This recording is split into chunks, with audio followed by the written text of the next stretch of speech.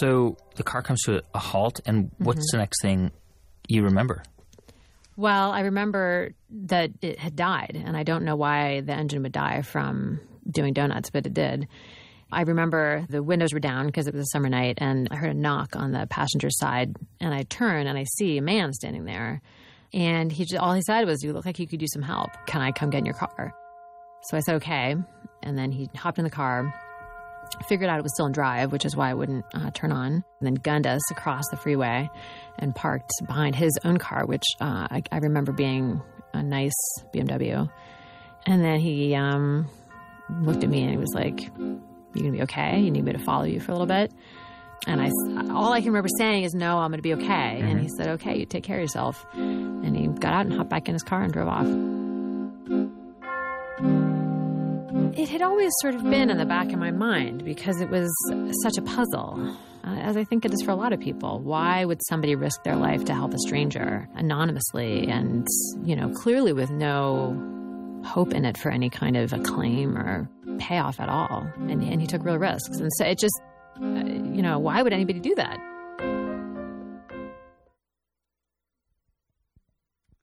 That question, why would anybody do that? When I heard Abigail's story on the radio, I was struck by her question. And maybe it's because a couple years ago I was in an accident a lot like hers. I was driving on the freeway and heard this horrible sound and looked to my right and saw a car that was starting to skid, and realized in a split second that the car was skidding across the freeway, heading right towards my car. And I remember just being aware that the car was going to hit me. And I remember just praying and asking God to help. And then I remember just, even though this is foolish, closing my eyes and just letting the impact happen and feeling the sensation of my car. It felt like it was spinning or at least moving.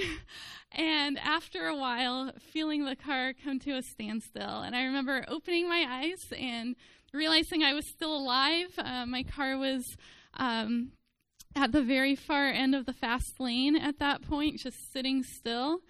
And I remember people helped me climb out my window. I think my window was all broken.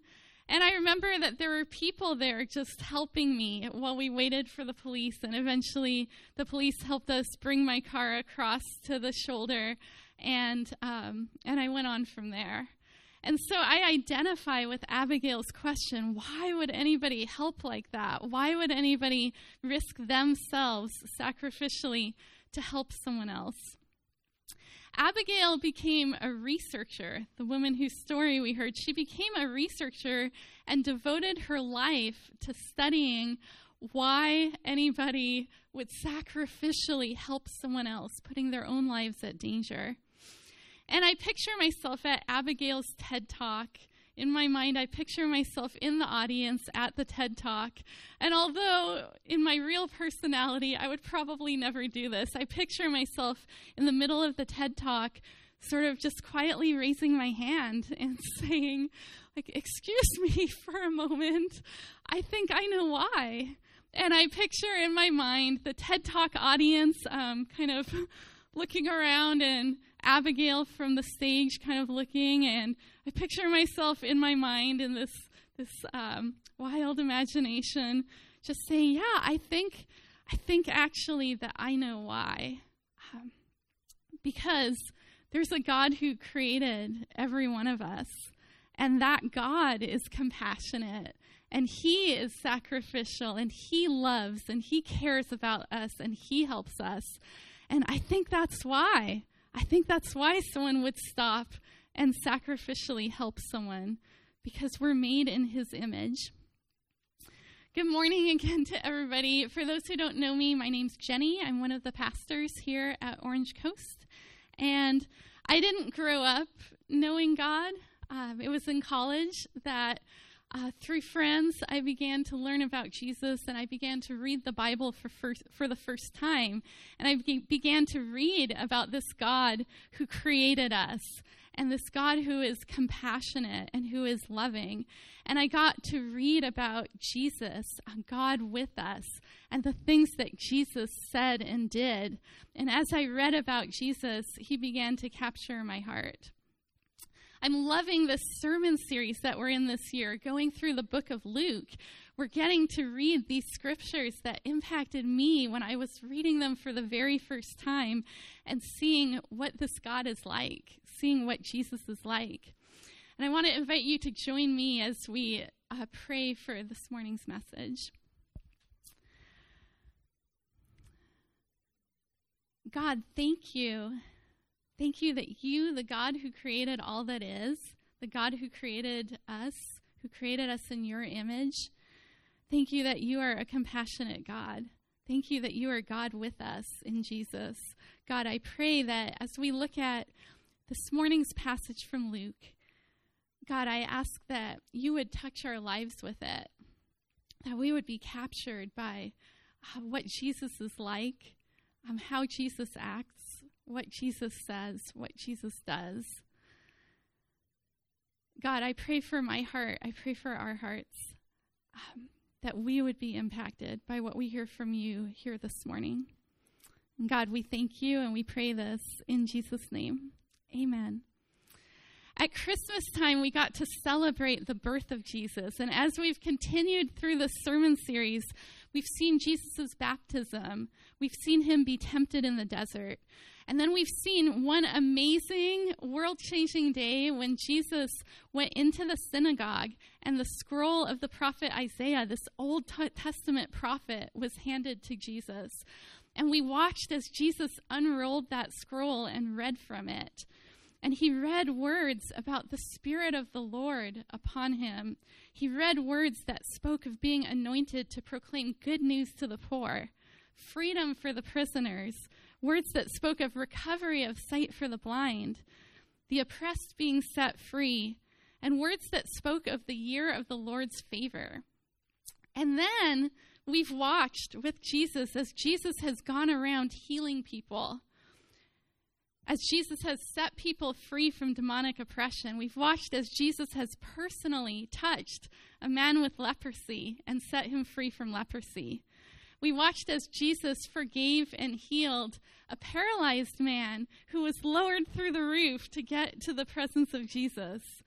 And then we've watched as Jesus has eaten with tax collectors and sinners. We've watched Jesus fulfilling all these things that scroll of the prophet Isaiah prophesied would be fulfilled. Jesus said that those words were speaking of himself, and we've watched as he has been doing those things through the scripture in Luke. But we've also watched as tension has begun to grow up. Controversy and tension has been increasing between the old and the new, as the people and the religious leaders are struggling with Jesus, with the new things that he is doing. He's the promised Messiah who was to come, but he is not acting in the way that they anticipated that he would. And so we've been watching as this tension has begun growing more and more behind the scenes as people struggle to try to understand the old and the new things that Jesus is bringing. Last week, Pastor Phil preached on a passage where Jesus gives these two images that paint a picture of the old versus the new. The first image was of a garment that needs to be repaired, and Jesus points out how it wouldn't work too well to take cloth from a new garment to try to patch the old garment. The second picture was a picture of wine being poured in a wineskin. And Jesus shares about how it wouldn't work well to pour new wine into an old wineskin because the wineskin will burst. And Jesus ended those two stories by saying, no one who knows the old, who has tasted the old, wants the new because they feel that the old is better. And so Jesus has been painting these pictures of this tension between the old and the new. And it is those pictures that lead right into today's passage. So let's jump into the scripture in Luke chapter 6 at verse 1. One Sabbath, Jesus was going through the grain fields, and his disciples began to pick some heads of grain and rub them in their hands and eat the kernels. And some of the Pharisees asked, "Why are you doing what is unlawful on the Sabbath?" One Sabbath, Jesus, those words struck me as I was studying for this passage. When I first looked at this passage and saw how the Sabbath played a role in this passage, I just thought of the Sabbath here as a setting for the legalism of the religious leaders to shine forth. But as I continued seeking God about this passage and studying it, I felt like God stirred up in me a passion for the beauty and the power of the Sabbath. In the Old Testament, God shares through Moses with his people why it is that they should observe a Sabbath. And God gives two beautiful, powerful reasons. First, God says that they should observe a Sabbath because in 6 days the Lord made the heavens and the earth and all that is in them, but God rested on the seventh day, and that therefore God blessed that day and made it holy, and that we as people created in the image of God should likewise work for 6 days and then have the blessing of this Sabbath rest. God is speaking to a people who were slaves in Israel and were on their way out of Israel towards the promised land. And these words of a Sabbath rest are incredible words of blessing to a people who had been enslaved.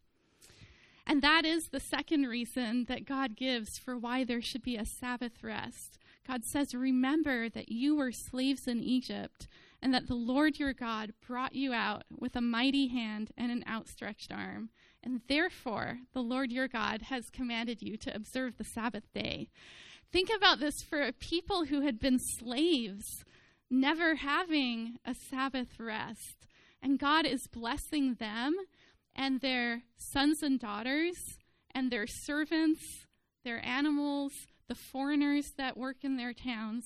God is blessing them with this Sabbath rest. And it's on this kind of Sabbath day that we see Jesus going through the grain fields with his disciples. And the disciples pick some heads of grain. They rub the grain in their hands. They're hungry. And as they walk along, they eat of this grain. I want to let you know, in my heart, I'm a rule follower.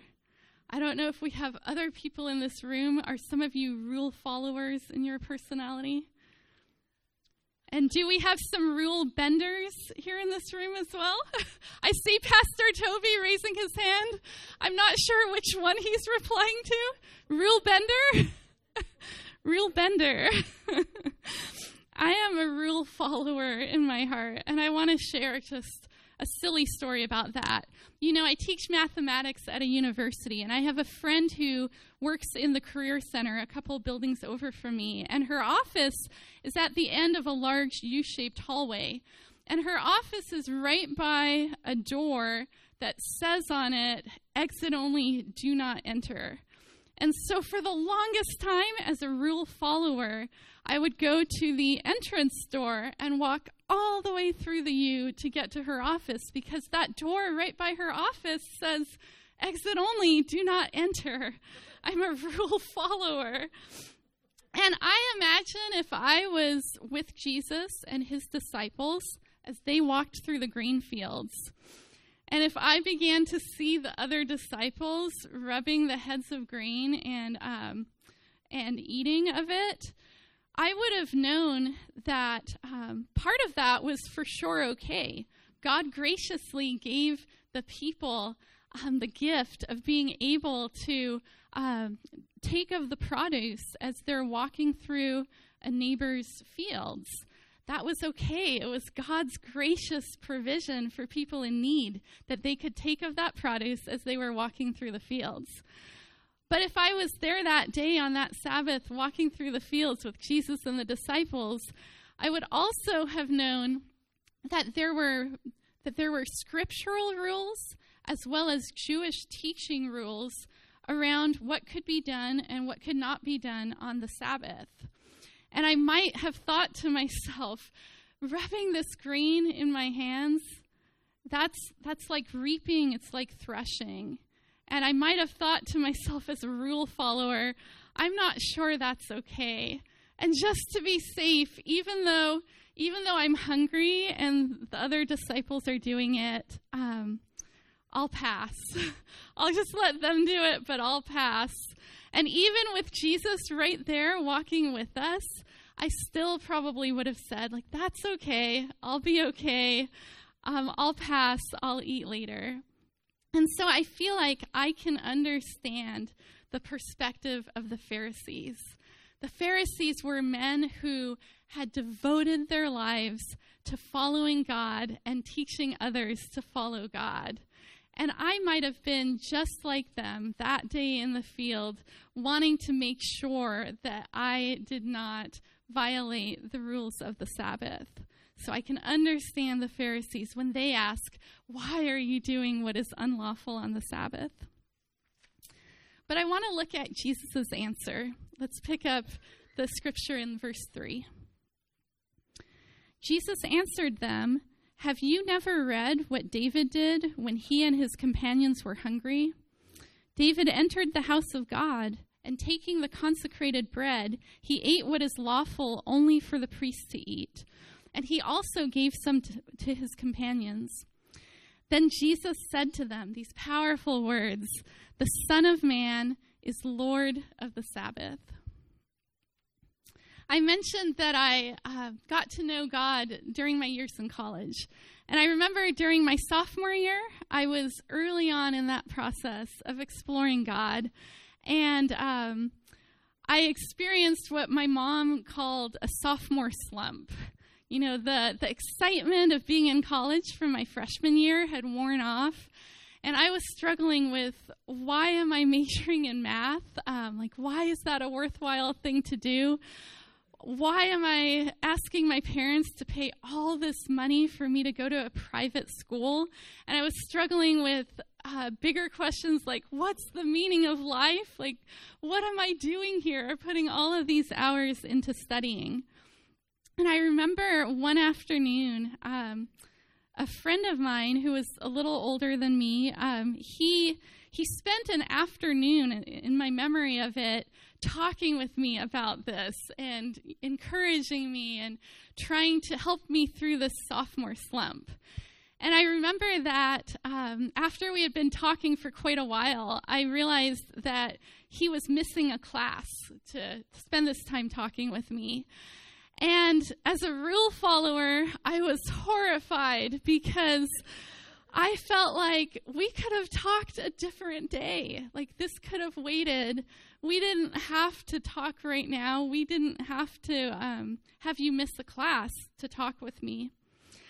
At the same time, though, this memory has stayed with me. It's been about 27 years since then, and it's stayed with me because somehow in that friend being willing to sort of break the rules of what it means to be a good student and miss a class and maybe have it hurt his grade, somehow in that I saw God's love. I saw how God sacrifices for us.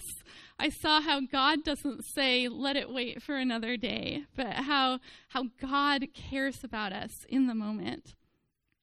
And I feel like in Jesus' answer to the Pharisees, when they question why the disciples are eating this grain on the Sabbath and picking it and rubbing it and eating it, I feel like in Jesus' reply, I see that heart of God that says, these are human beings, they are hungry, they can eat. I see God's love in Jesus' reply.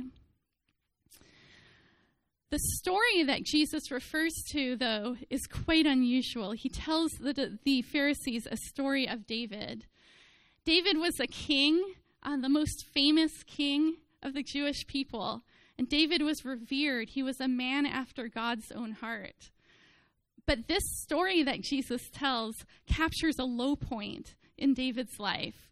This was a time before David was king, when David was being persecuted and chased after by King Saul. And so David is essentially going into hiding, and he goes to this religious house, and he is hungry, and whoever is with him, they're hungry. And he goes to the priest of this religious house and asks if there is any food that they can be given because they're hungry. And in this time of need, the priest takes bread that had been offered as an offering to God. Each week, bread would be put out as an offering to God, and then afterwards it would be removed and new bread would be put out. And the priest takes the bread that was now being removed and replaced. This is bread that was only to be eaten by the priests. And the priest gives this bread to David, and David is able to eat it. And I think that Jesus is saying, Pharisees, you accept that God allowed David to eat this bread. How much more so when I, Jesus, am here with my disciples, allowing them to eat? How much more so should you accept that? Jesus calls himself Lord of the Sabbath. He calls himself Son of Man. He's using rich Old Testament language of Son of Man to point to himself as the one that the Pharisees are waiting for. And yet, the Pharisees are struggling because, again, this Jesus is doing things in a new way, and the Pharisees are struggling with the tension and the controversy raised with the old and the new coming together. And Luke continues on, and the tension rises even further. Let's pick up the story again in verse 6. On another Sabbath, Jesus went into the synagogue and was teaching, and a man was there whose right hand was shriveled. The Pharisees and the teachers of the law were looking for a reason to accuse Jesus, so they watched him closely to see if he would heal on the Sabbath. A couple of weeks ago, I received an email from a missions ministry that I'm part of. I've met the founder of this ministry. And the email had this photo of this beautiful young woman in Nepal named Maya. And this young woman has a medical condition in which her leg has swollen so that it literally looks like it's maybe like 10 times as big as it should be. And when I got this email, I struggled to even take in what I was looking at. At first, my mind and my heart couldn't even comprehend it. And then when I realized that this was real and that this ministry was asking for prayer for her and was asking for help for her to have a surgery, my heart went out to her. But I have to say that I let the email sit there and I moved on with my life. On this Sabbath, Jesus is teaching and he sees a man with a shriveled hand. And Jesus could have just moved on. Jesus could have told the man, I'm sorry, this is the Sabbath. If your life was in danger, I could help you today, but your life isn't in danger. You can wait another day with your shriveled hand and come back tomorrow. Jesus could have said that. And as I studied the scripture and prepared for this message and saw God's heart, Jesus' heart in this, I pulled that email back out from about Maya in Nepal yesterday. I pulled that email back out and looked at how I could help because I was sensing God's heart that does not say, just wait for another day. But God's heart says, there's a person in need. And my heart goes out to them. So on this Sabbath day, Jesus is teaching, and he sees the man with the shriveled hand. And let's pick up the story in verse 8. But Jesus knew what they were thinking. He knew what the Pharisees were thinking. And Jesus said to the man with the shriveled hand, "Get up and stand in front of everyone." I picture the courage of that man with the shriveled hand to obey what Jesus is saying and stand up with everyone looking at him. So the man got up and stood there. Then Jesus said to them, and I think of this verse as our key verse for this morning. Jesus said to them, "I ask you, which is lawful on the Sabbath, to do good or to do evil, to save life or to destroy it?" The Pharisees are there in the synagogue, a place of worship. But the Pharisees are not there worshiping. There's teaching going on. Jesus is teaching, and the Pharisees are not receiving that teaching. The Pharisees are there watching Jesus because they wish to have a way to accuse him. And I wonder, as the Pharisees are looking for a way to accuse Jesus of breaking the Sabbath, I wonder, who is it really that is breaking the Sabbath that day? The Pharisees are in this place of worship, looking for a reason to accuse him. So Jesus continues in verse 10. Jesus looked around at them all. I picture that Jesus is requiring engagement from them all. Like, you all see the man with the shriveled hand. How are you going to respond to this? And Jesus said to the man, "Stretch out your hand." And the man did so, and in the stretching out of his hand, his hand was completely restored. But the Pharisees and the teachers of the law were furious and began to discuss with one another what they might do to Jesus. In the account of this same story in the Gospel of Mark in the Bible, Mark records that Jesus looks around and he's angry and he's distressed at their stubborn hearts. This is a man in need with a shriveled hand. The Pharisees and the teachers of the law are furious. They have like a blinding, irrational, almost insane rage because of this tension around the old and the new. The Pharisees have been waiting for the Messiah for generations and generations and generations. But now that Jesus is here, they are struggling to understand because of the tension of the old versus the new. They missed the one that they were waiting for. We might think that there would be praise to God. The man with the shriveled hand has been healed. But instead, it appears that the Pharisees have made their choice. And they begin to discuss with one another what they will do to Jesus. The other gospel accounts in the Bible say that the Pharisees begin to plot how they will kill Jesus. They have seen Jesus in his compassion heal a man with a shriveled hand, and they are going to plot how to kill Jesus. And I wonder how we struggle with the old and the new, how we struggle when Jesus does things that are different than what we expect. In our Life Together group this morning, we discussed this passage, and one member of our group was saying she doesn't want to ever miss out on what God is doing. She doesn't want this struggle with the old and the new to cause her to miss out on what God is doing. And I wonder what God is saying to you this morning as we reflect on this tension between the old and new, this tension between longing for Jesus and all that he brings, but struggling when we don't understand what he brings because it is different than what we expect.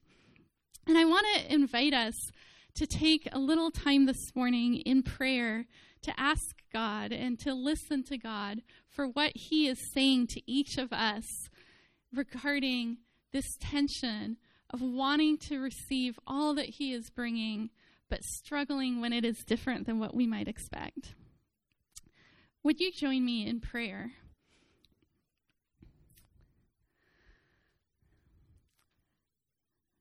God, we see that you are a God of mercy and compassion, and yet you do things that are different than what we expect.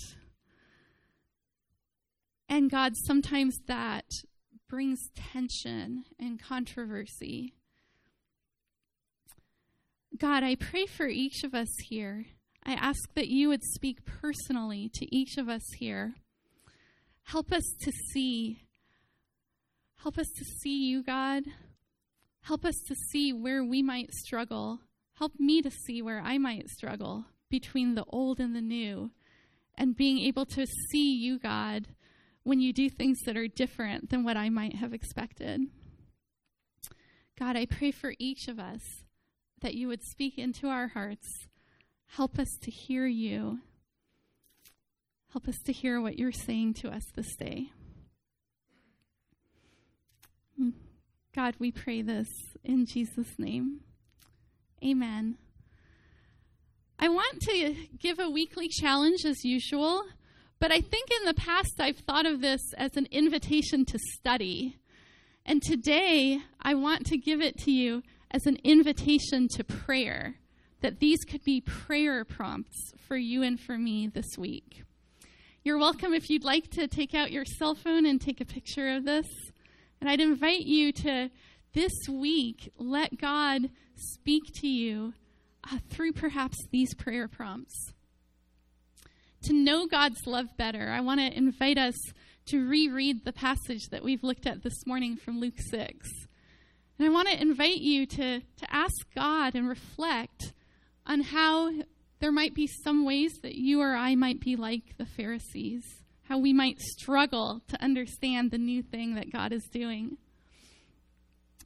Also ask God in what ways you're like the disciples, following along with Jesus and being there and maybe struggling as well, but following Jesus and learning God's ways.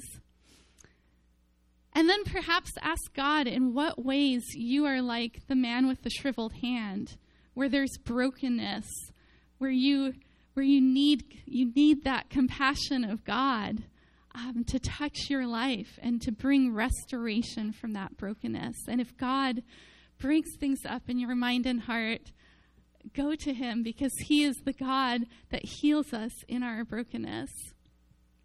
To grow in God's love, I want to invite you to reread this portion of the scripture from last week's message on the garment being patched and the wineskins, and reflect further on how this connects with the scripture we looked at today. And perhaps interact with God around this question of, how do you respond when God does something new?